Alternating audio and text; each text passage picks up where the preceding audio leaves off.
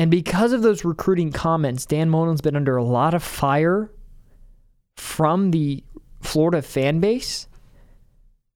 And the players haven't been able to meet with the media. Dan Mullen's kept everything under wraps, and I think there's a lot of mess happening with Florida.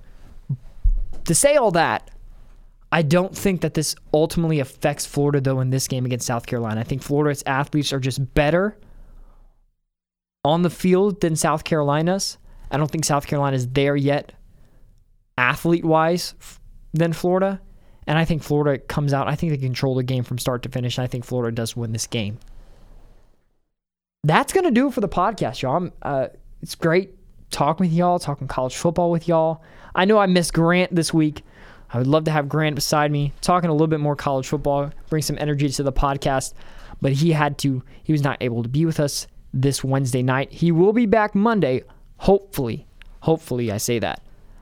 We are now officially on Spotify and RSS.com and Apple Podcasts. So if you're listening on either three of those, go check out the other two websites, whether it's RSS.com, Apple Podcasts, or Spotify. Give us a follow, give us a like. I'd really appreciate it. It'll help the podcast out.